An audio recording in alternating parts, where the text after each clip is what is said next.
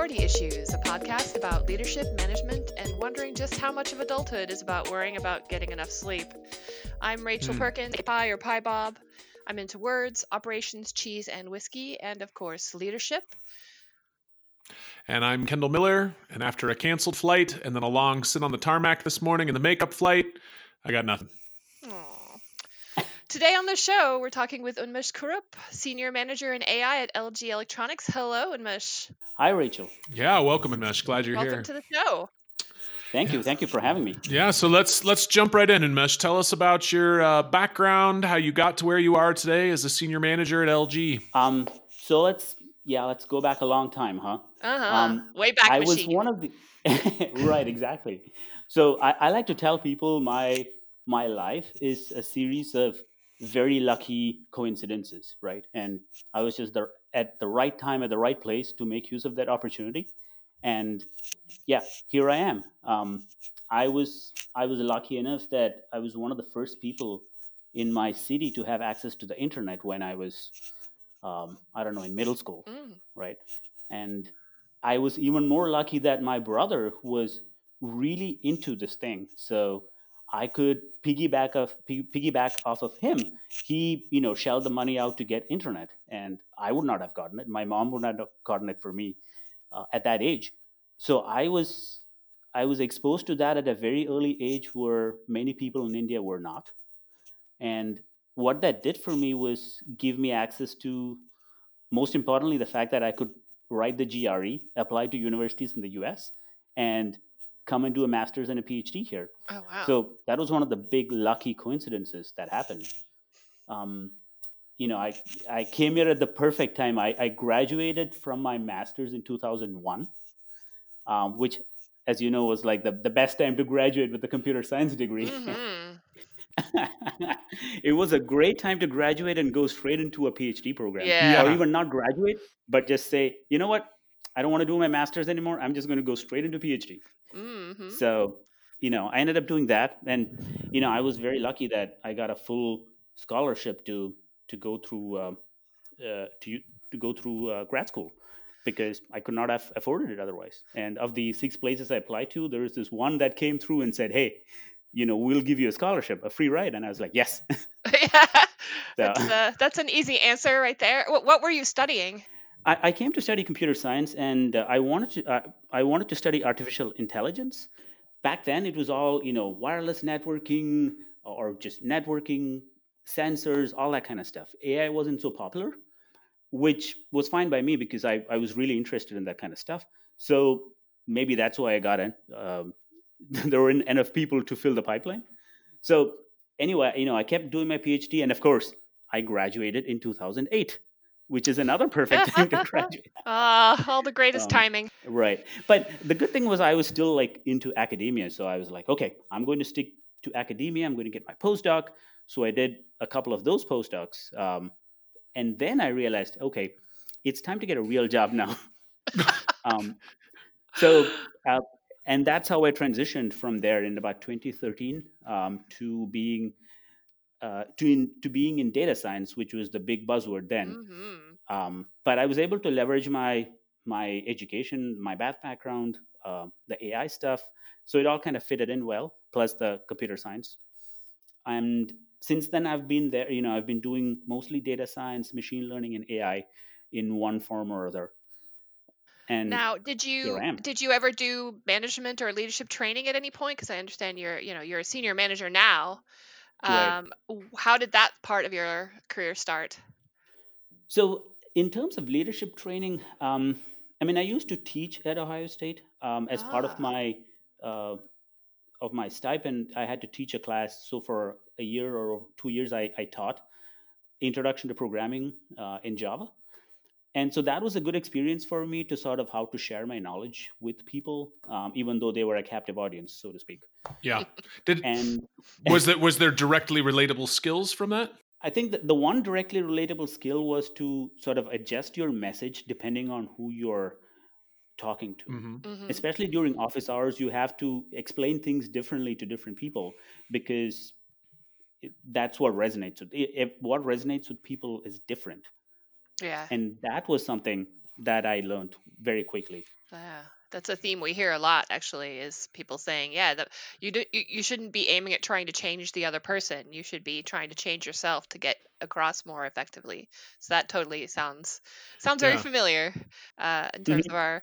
So you were in a postdoc program, or you took some postdocs at a couple of places, and then you were like, Right. okay, it's time to go out into the real world. Let's try this again. hmm And then what kind of role did you get immediately out of school that way? So I came in as a data science as a data scientist, I would say, or I was a Hmm. data scientist.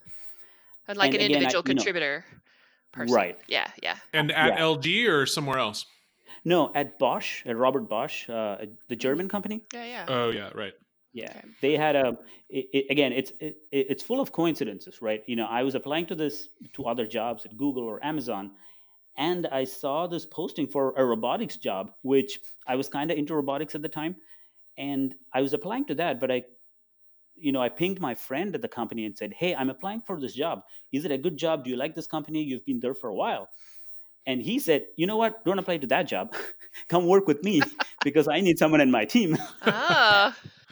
so, so I interviewed for this other job, um, and I got in. Not because of my friend; he was out of the interview. But that's how I ended up at Bosch. And again, it's a Yeah, coincidence. Basically, who you know, and who can keep you informed of what's going on, sure. rather Yeah. than anything else. So I was there for I think 4.5 years. I did a lot of data sciencey stuff, and it's about that time that once I switched to a senior role that I started mentoring some of the people who were also in the team, leading projects. And when my boss at the time left, I had the option to take his job as the senior manager. You said you started mentoring people. How did that work? Did they come to you and say, "Hey, you obviously have a lot of background in this. Can I get some help?" Or was this a program they set up, or how did that work? The mentorship program they had in place, the official one, was more to connect you with people in other parts of the Uh-huh. company, and that way you're not restricted to people just in your little group. Mm. The mentorship I was doing was more organic. I was leading some projects. There were new people coming to the projects, so it kind of worked well from there. And at some point, I was the senior most person in that team, and that helped as well because people would come to me uh, for whatever, right? And there were opportunities to either stand in for my boss when he was not in town, or as a project lead to stand in for many different things. Did you have any kind of uh did you have to make any kind of managerial decisions or advise someone about, something complicated while this was going on? Did you or is this more about like how to navigate the company, the technology, that kind of stuff? Navigate the company and technology primarily, but also issues about how do I approach this particular topic, or how do I make sure that I get the credit I deserve for this work I'm doing, or I feel like they're not listening to me enough, and how do I deal with that? Oh, gotcha. Yeah. And then is it like basically doing this role before you were actually given this role? Is that part of why you were given the role? Is that you were kind of doing it on behalf of your boss beforehand? A little bit of both. So when my boss was leaving, his boss offered the role to me, saying that, hey, in some ways I was the senior most person there, but also that I was ready for this job of uh, managing, and it's something I was also interested in doing. So to cut a long story short, I didn't take that job. Oh, okay, You okay. did or you did not? I didn't. Ah. Instead, I came Teaser. to LG at the time. Yeah. Um, to work for my old boss who had moved to LG. Oh, interesting. So you were just like, well, this sounds great and all, but I have this other opportunity, or was there some other reason? No, that was a big reason. The fact that at LG I had the opportunity to set up a team from scratch, to build out this idea of what AI should be within LG, at least in North America. That was a big draw for me. And in a Um, company LG's size, is building out the team from scratch, pulling in people from elsewhere in LG, or did you go out and recruit the team? And like, how did you actually put that together? we had to recruit from outside. So Okay. a few people were people we are already knew from previous jobs, and we convinced them, hey, you should come work with us. Yeah. And some we had to hire. We had to go through the hiring process to hire them. Yeah, and Okay. what's LG's process like? Has it changed over the years? Yes and no. So the interview process itself, we were able to put in our own process for what we wanted, and that's different from what other teams were doing at the time, primarily because we were a more research focused team. So we wanted to, plus we wanted them to be able to communicate properly. So we started off with a presentation Hmm. for anyone who wants to apply for this job of their previous work, whether it's research or at another company. And then we had some very difficult rounds of interview, um, some of it coding, but mostly based on AI and machine learning. And it was different from what was happening at the time. So that part we were able to change. But LG is a big company, so there are a lot of processes already in place for sourcing and Hmm. how people come through the pipeline and things like that. So Yeah. that Yeah. is what it is. Although you may have had advantage having, it sounds like you were hiring folks kind of from the academia world to do this kind of research. So you had It is. connections already. We had connections. It's also hard because the kind of people, there are fewer people, but it also means that places like Facebook and Google are, a big draw for these candidates. And it's very hard to hire Hmm. somebody in computer science who has a PhD in machine learning to come work for us, because the compensation is very different. The scales are different when you compare to the FAANG companies. Yeah. So let me change direction here just a little bit, Enmesh. Talk about what's a problem you're dealing with today? What's something that you're chewing on leading this team at LG? Are there big company problems at LG that I mean, I just sort of assume there are because it's a big company, or what are the things that just have you tweaking your head, wondering how you're going to fix them right now? What's top of mind? For every big company, the problem always is, what comes down the chain of what we should do, how to translate that into something that is still relevant to what people want us to do, and b, what the team wants to do, especially when the team is very self-motivated, highly talented people who have Yeah. spent years sort of honing a particular skill, right? And they're not very general purpose in that way, and they have very fixed ideas of what they would like to work on, what they have spent 6 years training for, and Yeah. bridging that gap is key, right? That's Yeah. that's one of the roles that the manager has to do.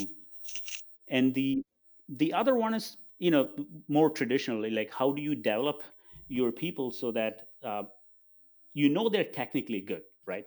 Right. Half my team is better than me at their task, easily, especially the senior folks. And I still have to develop them so that the other aspects of their career are not affected. And so that is a big thing. Yeah. And is that the people skills, or is that the way that they interact with each other over a PR, or what are the kinds of things that you're having to coach in addition to just having really bright engineers? It's different from person to person. Some of it is communication. So being able to convey an idea concisely. Mhm. And the other part is, and part of communication is also writing, right? Writing skills are important. The interpersonal stuff is okay. That's, at least in my experience, that has not been a big problem. Probably because we hire, somewhere along the hiring process, we may be weeding out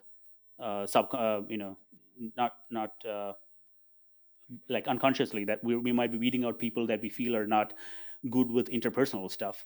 Sure. But and the second part is leadership, like getting them to a point where they're not just doing the tasks assigned to them, but looking forward and saying, this is what we should be doing, this is where we should be going, not from a technical perspective, but also from a business perspective. Do you find that that's the sort of thing that isn't covered in? So are these like masters, folks with masters in computer science, or just bachelor's degrees, or I'm just wondering if that's not the sort of thing that's covered at all in a CS program. Yeah, they're mostly PhDs. Yeah, so they've spent a lot of time working on the things that matter to them, and you're having to transfer them into, like, you're part of a larger team now, and this thing works as a Right. whole. Yeah, I could see that being Hmm. complicated. So you said something about maintaining their career path, and what that looks like for PhD folks with PhDs versus people who are just like, I want to be a software engineer. Can you talk a little bit about how that might be different? So one thing I do with the team is to understand where they want to be, right? And some folks they want to be the CTO of a smaller company. Some folks want to be the CTO of a bigger company. Some folks want to be an IC, Hmm. but at a really high level. So not just principal scientist, but we're talking like, one of the few people at the company that is really, Hmm. really high up, but also still maybe a project lead rather than a people manager. Mm.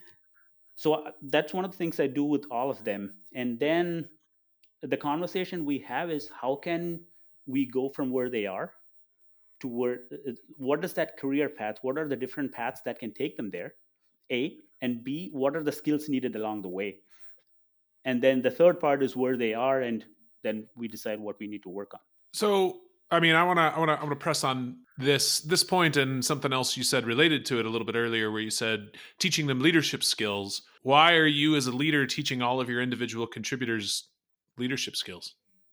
I mean, I think I know the answer, but go for it. Right. Well, the first one is I care for them, right?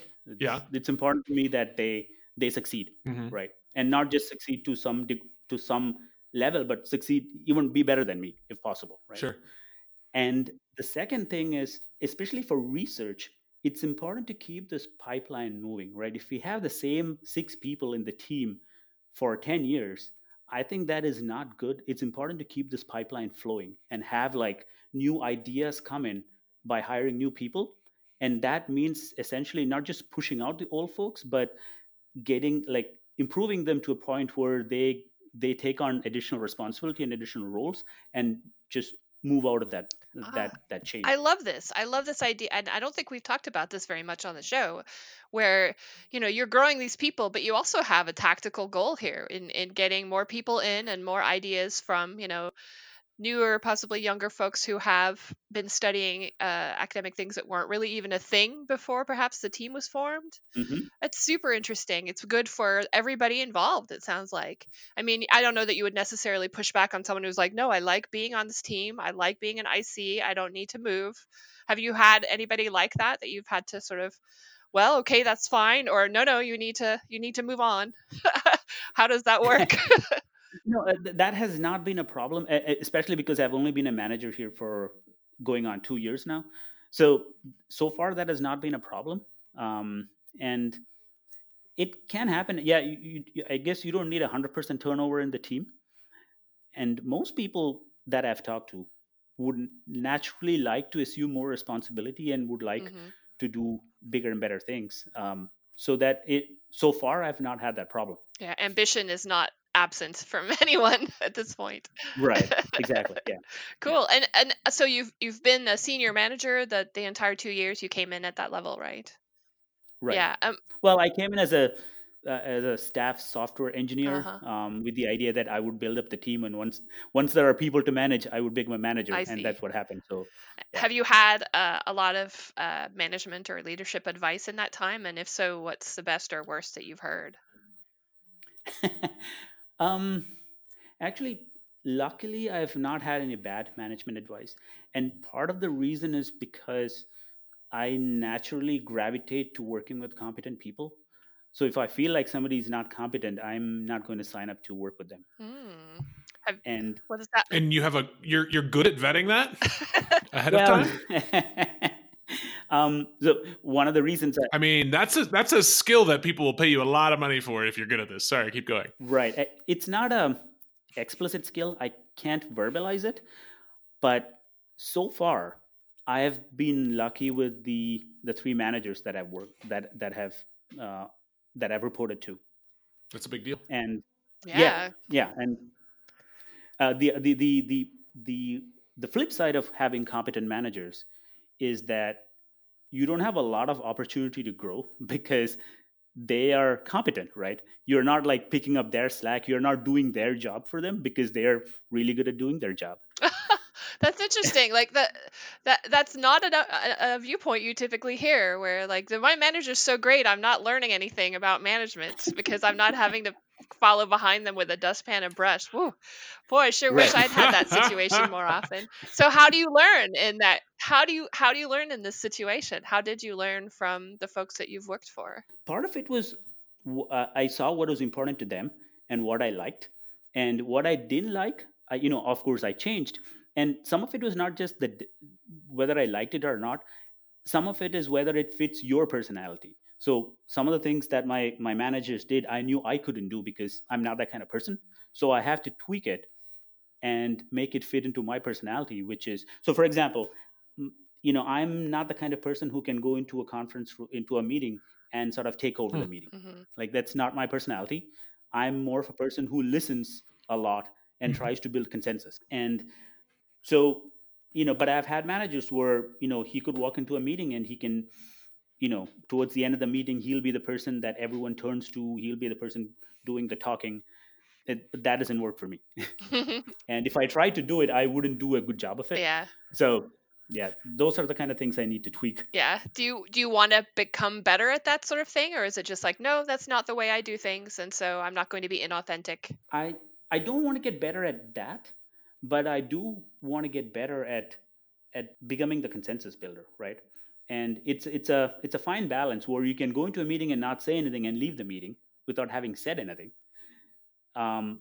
which is also something you don't want. So finding that balance and where to push and where not to push it's something I still work on. Mm-hmm. And I have a long way to go. When is it that you need to just put your foot down for, say, reasons of velocity or otherwise?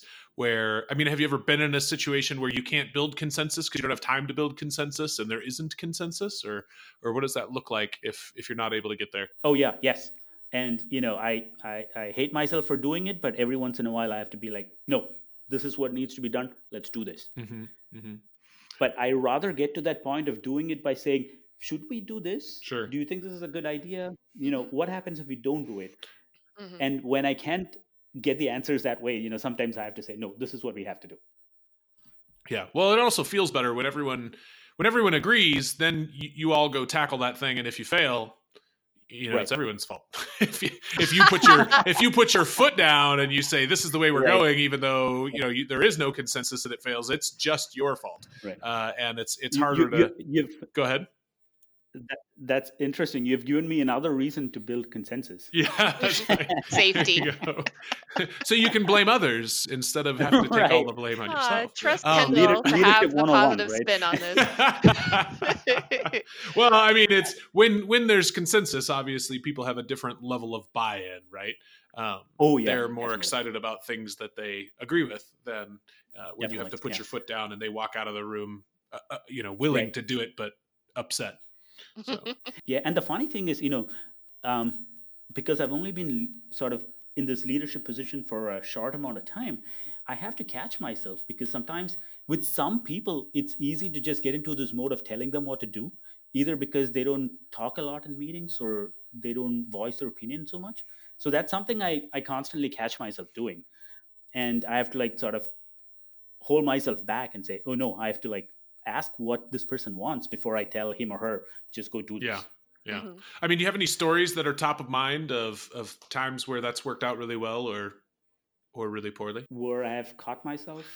I mean, or just in the consensus building, or putting your foot down, or anything related to that. Where this is sort of in something it seems like you've given a lot of thought to, and I'm curious if there's a specific example that stands out in mind that led you to this. Yeah, nothing I want to go into at the moment. Understood. So I want to go back to something you said. So you prefer your style, your authentic style is to be more of a consensus builder type of a leader. So that involves a lot of listening and making sure that you understand where people are coming from. What do you have particular approach or tools or tactics that work well for you in this way? And I mean, I understand you're going to try and become even more better, even more better practiced at that.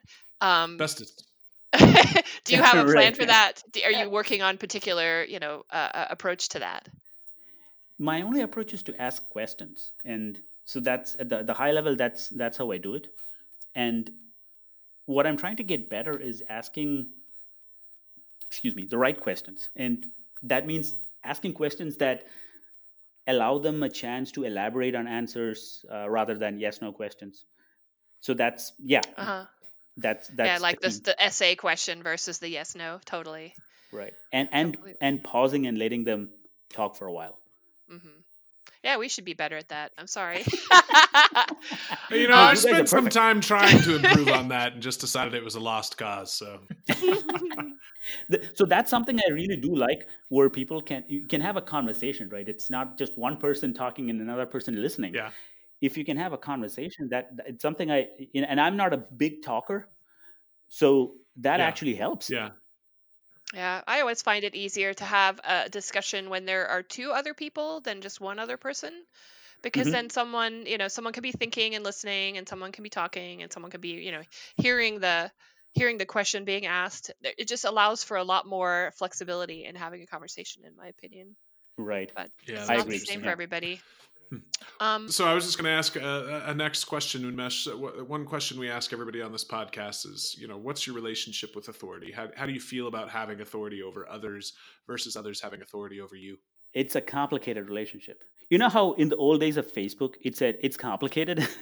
You Yeah, could make that choice. for your relationship I don't know. status. Yeah, So yeah, right. Yeah. But that's my relationship. One thing I really don't like people telling me what to do. Right. I that just doesn't work for me. like directly, Hmm. like, hey, you should go do this. Right. Yeah. And Okay. it puts me in this passive aggressive mode where I am obstinate and I won't do it. And I think that comes from being the youngest of three boys and growing up. I Ah. never had chance to like be in control of anything because my brothers were like, "Yeah, do this, do that," uh, and the only thing I could do is what they were not interested in. So I got like the what's left over. Computer science. And Yay. no, actually, that is not true. Actually, that I got lucky. Yeah. So I stole the best from both of my brothers. Oh. This one of them is really good at English, and the other one is really good at computers. And I just took the good parts of both of them, and I was like, okay, I can write well, and I can do computers. It's a good combination. Definitely in demand. Right, right. So that's something so I try to work with people where I am given a lot of leeway to do the things. Tell me why something is being done. Give me the bigger picture, and I can go and sort of fill in the pieces, right, and find ways to do it. As an IC, that's how do we achieve this goal. As a manager, it's a little more of what should we do to achieve this vision, and then I try to extend that same thing to the people who work with me by telling them, see, this is what we are trying to do. I think this is the way to go, and the senior folks will either fill in more of the details, or the more junior folks will actually tell me how to achieve something, right? Whether we should use deep learning for something, or whether we should be looking at something else. And yeah, I'm very hands off that way. I'm not a micromanager. I don't like being micromanaged. So that authority, and I find it much easier to work with people I respect. I guess that's true for a lot of people, Mm. but for me especially, right? If it's somebody I respect and I know that what they're talking about, they tell me to do something, it's much easier for me to get it done. yeah. That's interesting. Yeah. Yeah. Yeah. For sure. And so you have you have this issue where you don't like it when someone tells you to do something directly.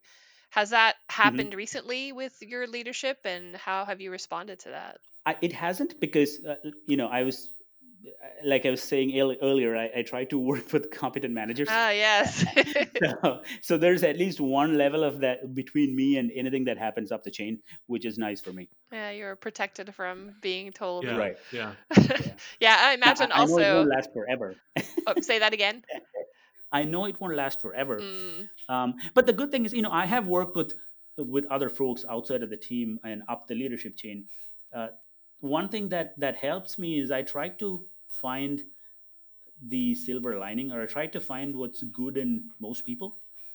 And so even if I'm in a meeting where I feel like 90% of the time is wasted and this person doesn't know what they're talking about, I can put aside that frustration and still find 1 or 2 points where I felt like, hey, this actually made the outcome of the meeting was good because it made what we were trying to do better based on those 1 or 2 things that they Mm-hmm. said. And that has happened a few Yeah, times. that resonates with me a lot. I think that people in computer science in general, and I think of this from the perspective of being connected to a lot of people in operations in particular, there's a lot of negativity. There's a lot of like, oh, they don't understand what we Hmm. do and they don't know why we're doing it. And so they're trying to tell us what to do. Hmm.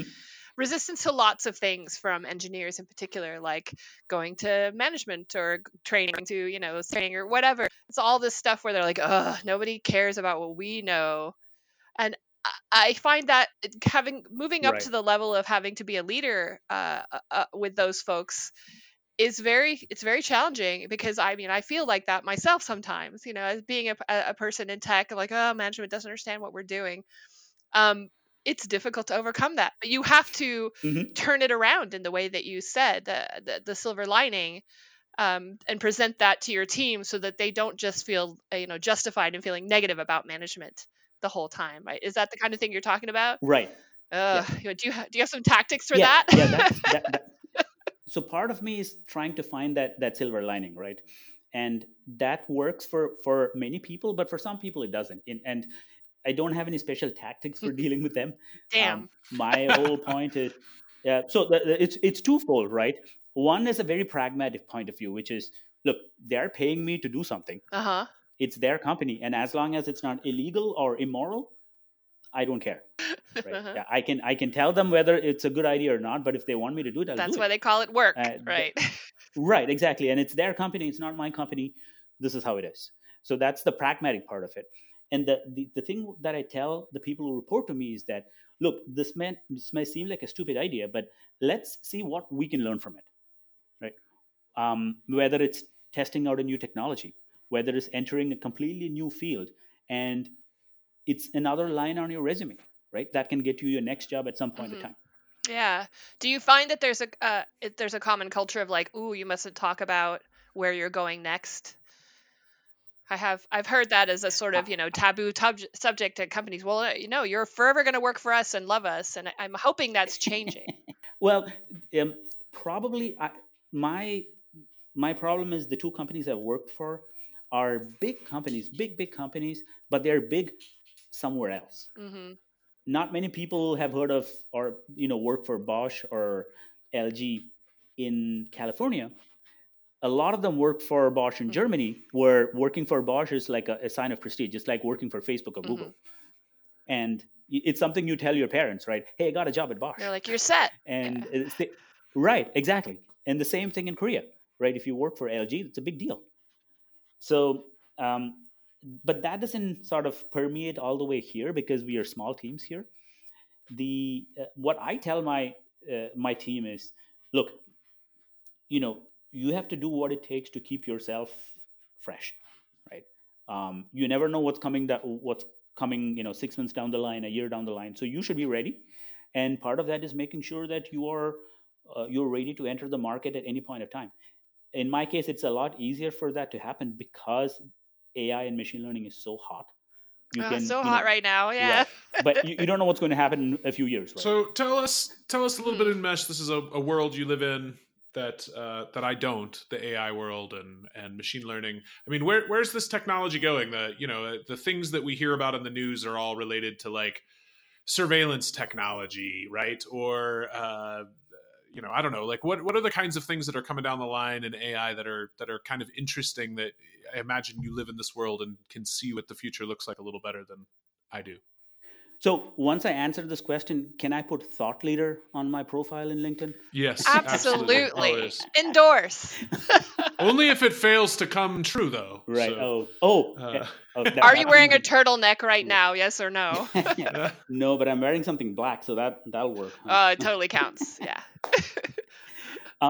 So I don't have any deep insights into that, mostly because I think it's predicting the future is like a crapshoot, right?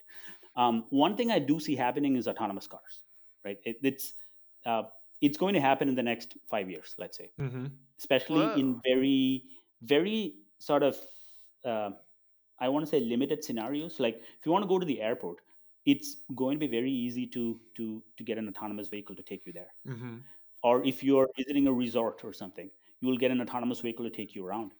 And part of that is not just how good AI is for the vehicle, but part of that is we are going to instrument our roads. We are going to put sensors. We're going to put all kinds of stuff on our roads that make it easier for these vehicles to move autonomously, right? So yeah, we don't have to solve this huge AI problem. It's half of it is a sensor problem, let's say, or a It's communication telemetry. problem. Exactly. Yeah. And navigation. So that's a big thing. And I think of machine learning as just another version of software. And Totally. yeah, and it's software is taking over the world, as they say. So it's not a huge step up from when programming became huge, but it's still like it's another step, but it's not a huge step.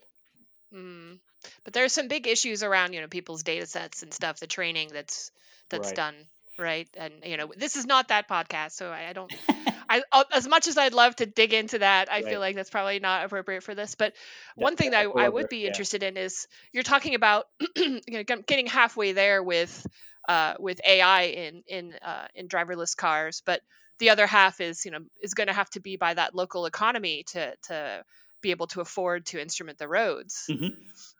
Right, so that's your future success in that area is dependent on whether the world around you also acknowledges and welcomes that kind of extra expense. Exactly. I believe you. I'm with you that it's going to happen. It's just a matter of how far along will local municipalities and so forth meet the technology. Yeah. Super interesting stuff. Yeah. Is that the kind of stuff you talk about with your team? Sometimes, yeah, there's a whole lot of, there is technology, and then there is infrastructure, then there's policy, right? And policy is something, while we vaguely talk about in terms of AI ethics or whatever, there's a whole other policy element that at least day to day we don't talk about.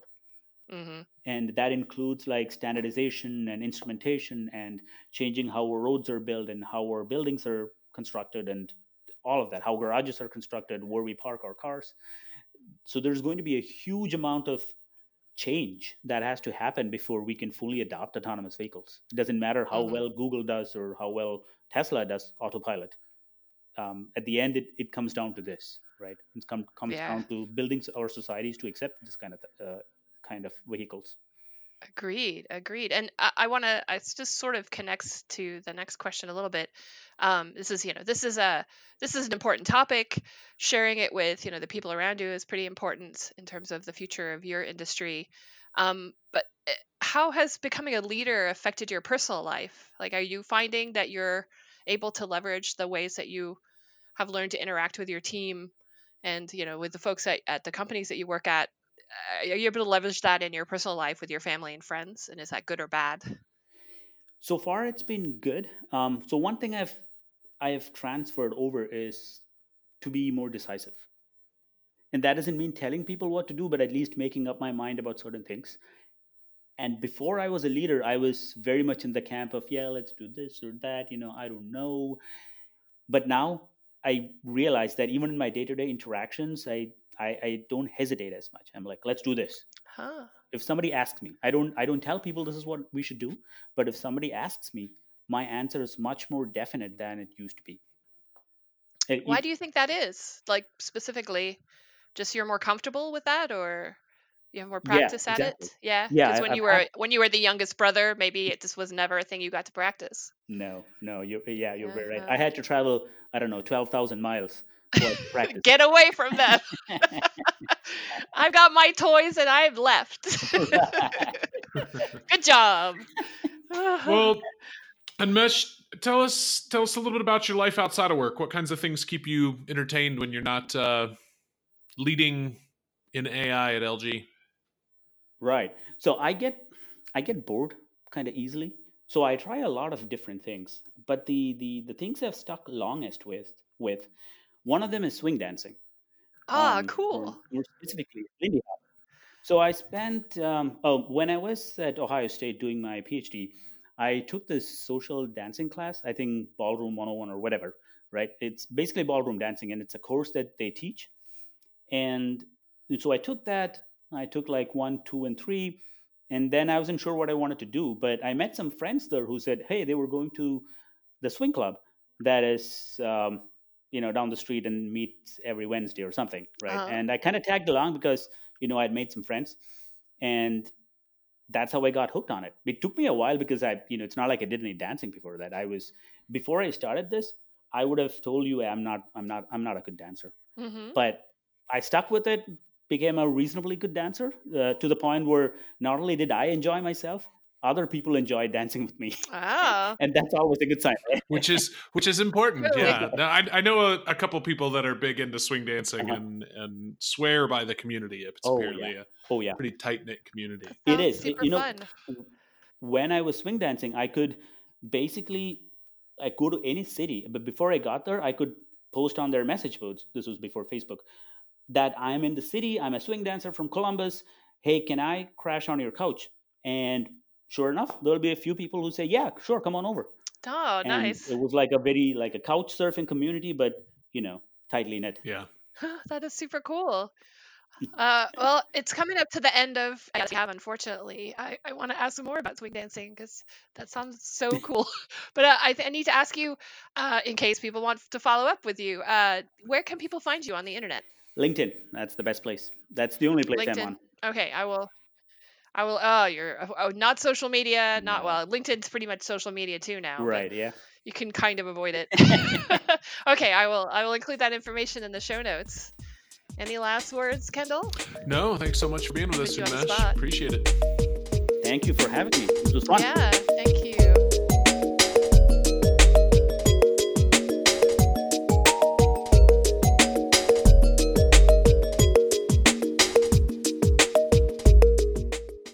Mhm. Which, when I started, was not so big. I mean, Whoa, Kendall. whoa. Are you okay? Sorry, I thought I hit mute first. There was a wasp that just landed on the dog and I flipped out. Oh my God, Oh, this is terrible. Sorry. Oh, Yeah, poor I'm Kendall. failing miserably. You're- I've never seen this happen. I don't even know where it came from. Okay, it's dead now. Oh my goodness. My mic just dropped. Oh, wow, back your on track. reflexes are pretty good if you're even though you're so Whew. tired. Where were we? We were just like, what's going on? Did he just fall over backwards? I'm sorry. in his No, I chair? grabbed a That's kinda notebook what and I was expected. slamming. I totally reached over and hit mute, but apparently I didn't. Which should have been uninterrupted. I'm sorry, Umesh. It's never like this. Oh. It's never like